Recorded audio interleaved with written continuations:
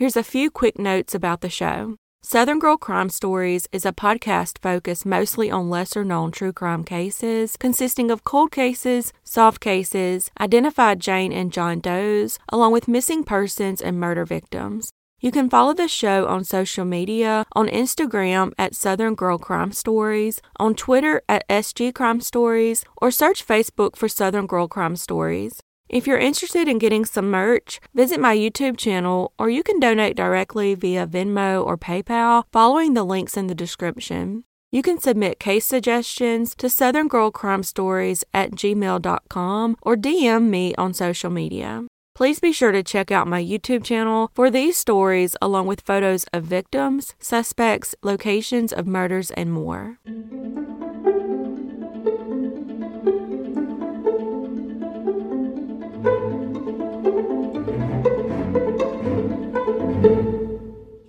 On March 23, 2007, a land surveyor stumbled upon a human skull in the woods off Arcadia Street in Fort Myers, Florida.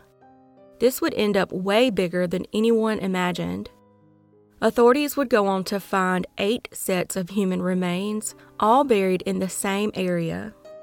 Each of the unidentified victims was given the names Victim A through H. In an effort to identify those victims, investigators submitted their DNA profiles to the University of North Texas Center for Human Identification. Over the next 10 years, they were able to identify 3 of the John Does as Jonathan Tihee, Eric Kohler, and Jonathan Blevins. All 3 had disappeared from Fort Myers in 1995. Tihee, originally known as Victim C, was a drifter who worked odd jobs and had some run-ins with the law. He would go missing from Fort Myers in October 1995 after calling his mother to request money. However, no missing person report was ever filed. Blevins was a transient who lived in the Fort Myers area and had a criminal record consisting of some drug charges and other minor offenses. His mother said he mentioned plans to go out and return shortly afterward but never did.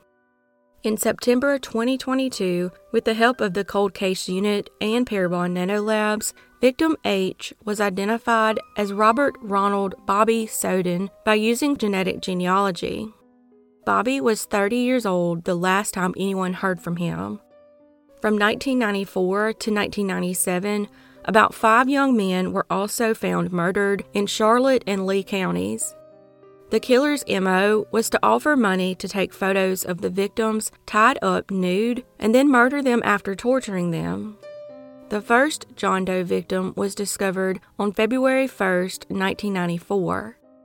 On January 1, 1996, a Northport family's dog brought a male human skull home.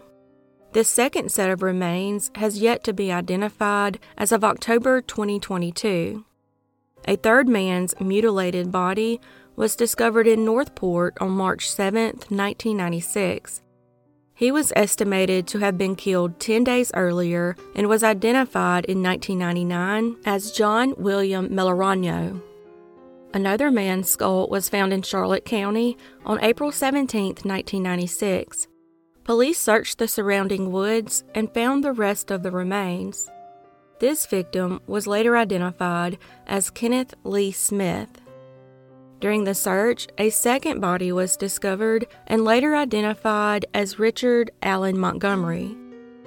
A couple of years later, detectives discovered more male dissected body parts in the same area. One body appeared to have only been there for 1 day. Marks on the body indicated he was bound with rope and strangled. It wasn't until 2021 that John Doe number 1 was identified as Gerald Jerry Lombard. In May 1996, a few witnesses directed police to Daniel Conahan. One of these witnesses was also a victim of Conahan, but was able to escape after Conahan's car became stuck while he was being driven down a dirt road. Later, police linked Conahan to a 1994 Fort Myers police report where Stanley Burden had been propositioned, tied to a tree, and nearly strangled.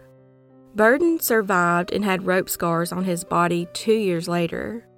Conahan was a former nurse who was nearly court-martialed in 1978 for taking fellow naval officers off base for sex. He was finally discharged a few months later after getting into a fight with a man with who he attempted to force oral sex on. Investigators put Conahan under 24-hour surveillance, but they couldn't initially link him to the crime. That is, until inmate David Payton came forward with information. Payton claimed that he was a potential victim of Conahan, just like Stanley Burden. After Burden told police about his alleged encounter, police arrested Conahan for attempted murder in 1996. The state later dropped the attempted murder charge, but were now able to use Burden's testimony to prosecute Conahan for Montgomery's murder. Stanley Burden, who survived Conahan's attack, was able to show the strangulation scars around his neck during the trial. Also, he had been attacked within a mile of the site where Montgomery's remains were found. Conahan was found guilty and sentenced to death in 1996. After Conahan's conviction, several more bodies were discovered in the Charlotte County area with similarities, one in the year 2000, two in 2001, and one in 2002. Then in 2007, the 8 skeletal remains were found and became known as the Fort Myers 8. Fort Myers police said the investigation into the 2007 findings would continue until the remaining 4 victims are identified, known only as victims A, B, F, and G.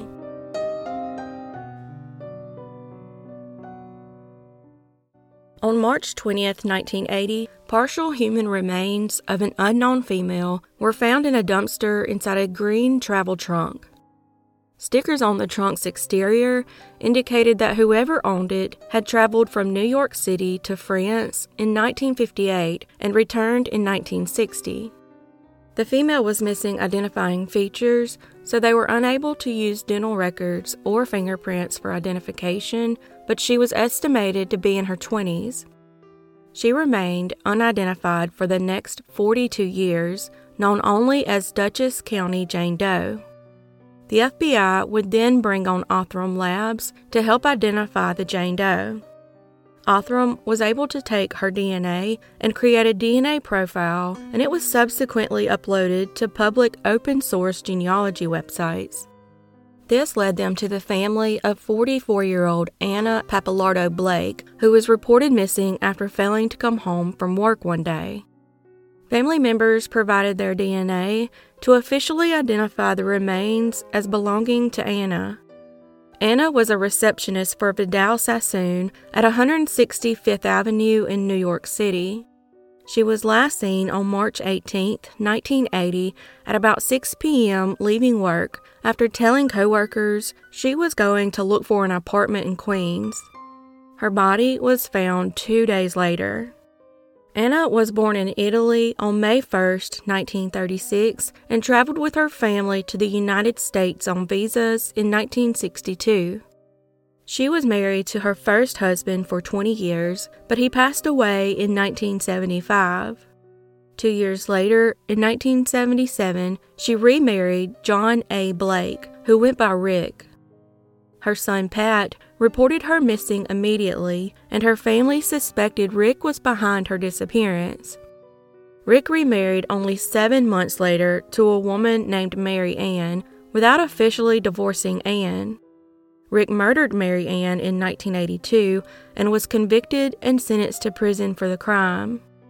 The trunk's owner had been a woman named June Leaf, though it was unclear what relationship she might have had with Anna or Rick.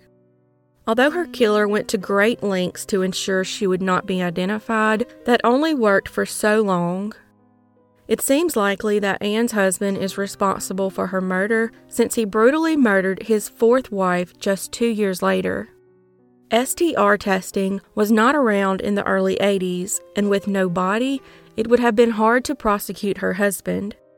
Investigators continue to piece together the events leading to Ann's homicide, but at least now she has her name back.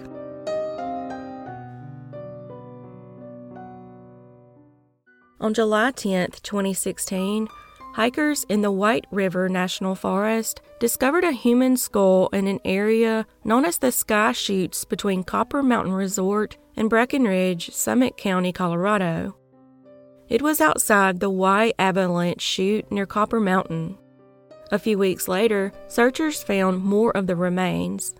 About 75% of the bones were found, scattered among many pieces of survival equipment, including a roofer's hatchet, a high-performance flashlight, and a gun cleaning kit. Nearby was a Glock 45 9mm handgun, a backpack with high-end hiking gear, eyeglasses, a Garmin GPS case, bear deterrent spray, a tube of Blistex, 2 bottles of water, clothes, and a few other personal items. The remains were determined to belong to a white male between 30 and 50 years of age with strawberry blonde hair who was likely a smoker. Damage to the skull was consistent with a self-inflicted gunshot from the handgun found nearby. Strangely, the serial number on the gun had been intentionally destroyed with a metal punch. The manufacture date on the tube of Blistex was 2012, and 2 water bottles were dated February 2012, indicating that the John Doe likely died in 2012, 4 years before he was discovered. The amount of survival gear made it appear he was prepared for a long trip, but for whatever reason, investigators say he shot himself on the west side of Breckenridge Peak 6, and no tent or other camping gear was located. Investigators concluded that the man had been on the Colorado Trail and then walked knowingly off-trail into the woods and shot himself. Investigators wondered why he was carrying advanced survival gear, including a high-tech headlamp and foot traction devices if he intended to kill himself, and why he was carrying 3 full magazines of ammunition for the Glock 45 he used. It was questioned if he had parked a car near Highway 91 and hiked up, but there were no reports of abandoned cars or snowmobiles found around that time. He wore a black snowmobile suit, gold wire-rimmed glasses, and ironically had a light blue Life is Good hat on. In 2017, investigators released a 3D reconstruction of him in hopes of identifying him. Later, DNA was extracted from the remains to create a DNA profile. The costs associated with the process were donated to the DNA Doe Project by numerous contributors, including the creator of the YouTube channel Gray Hughes Investigates and many of his subscribers. This is not the first Doe to be identified with the help of Gray and his followers. Once the profile was created, a genetic genealogist got to work trying to determine the identity of John Doe. Finally, the remains were identified as belonging to 57-year-old Jeffrey Lee Peterson. Peterson went by Jeff and had a difficult childhood, leaving him deeply troubled. He graduated from Virginia Tech, majoring in industrial engineering and operations research. Peterson was on the executive leadership team at Management Systems Laboratories at Virginia Tech for many years and was a pioneer in developing e-commerce software. He loved the mountains of Colorado and would drive his RV to Summit County, where he spent time hiking and skiing. Jeff lost a large amount of money during the 2008 financial crisis, which left him frustrated and disappointed. Subsequently, he told his family that he was moving to Belize, never to be heard from again. He sold all of his belongings and never contacted his family after May 2012. There doesn't appear to be foul play in the case, but the circumstances surrounding his death are still strange. What do y'all think? Let me know in the comments.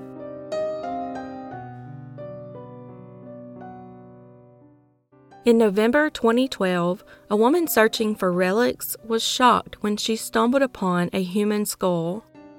It was found in a depression in the ground among a pile of trash on a former coal mining operation along Alden Mountain Road in Newport Township, Pennsylvania. Authorities suspected foul play, but haven't released a cause of death or if they have any suspects. The remains belonged to a female in her mid-teens to early 20s and would become known as Jane Newport Doe. It was soon questioned if the remains could possibly belong to Felicia Thomas, who has been missing since 2004, but DNA testing ruled out that possibility, and lab results indicated that the Jane Doe died in the late 1960s. Fast forward to the spring of 2022, the remains were sent to Othram for their scientists to develop a DNA profile.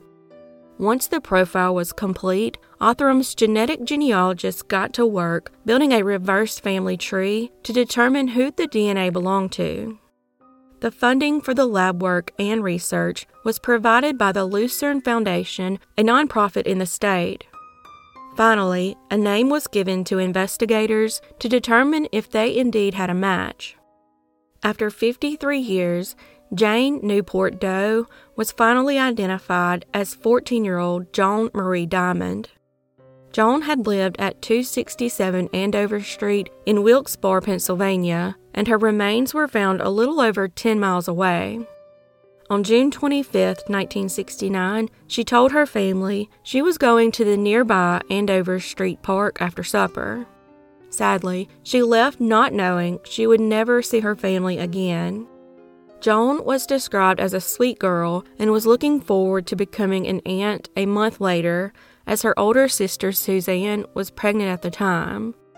Unfortunately, her parents, George and Anne, died without learning their daughter's fate in 1984 and 2000 respectively. Her older sister, Suzanne Eastock, was glad to find out the news, but says she remains heartbroken over the loss of her sister. As of today, her killer remains unknown.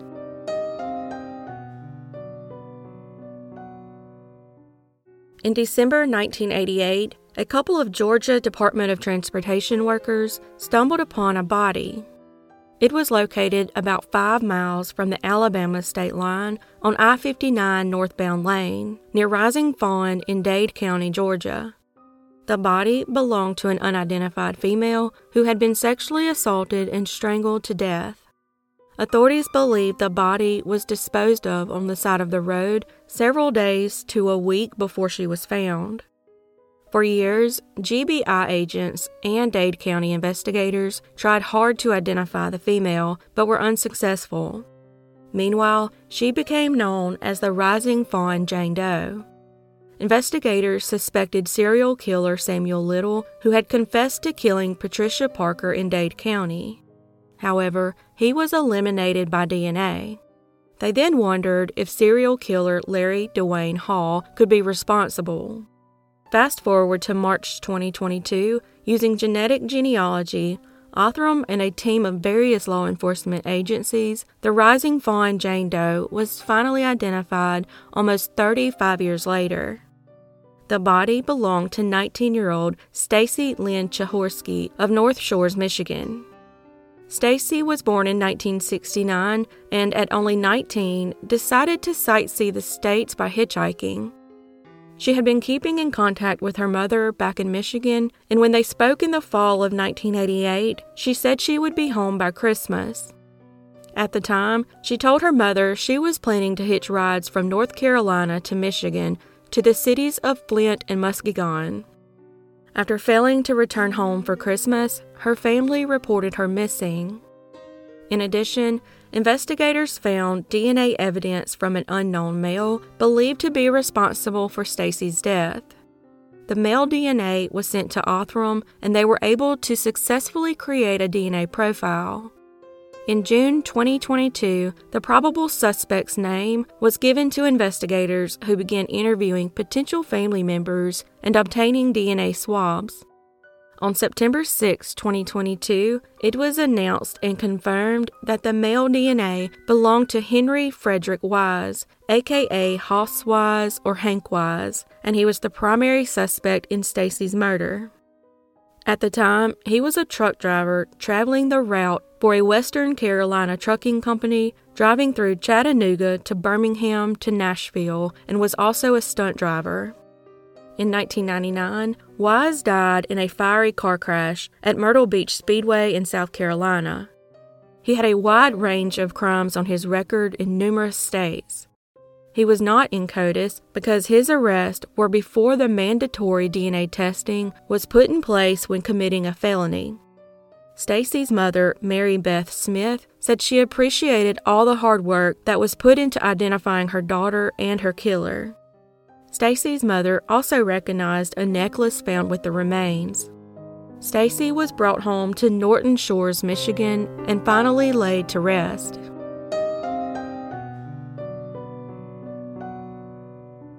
Thanks for joining me today on Southern Girl Crime Stories. Please be sure to check out my YouTube channel for these stories, along with photos of victims, suspects, location of murders, and more. As always, your support is very much appreciated, and I look forward to seeing y'all next time.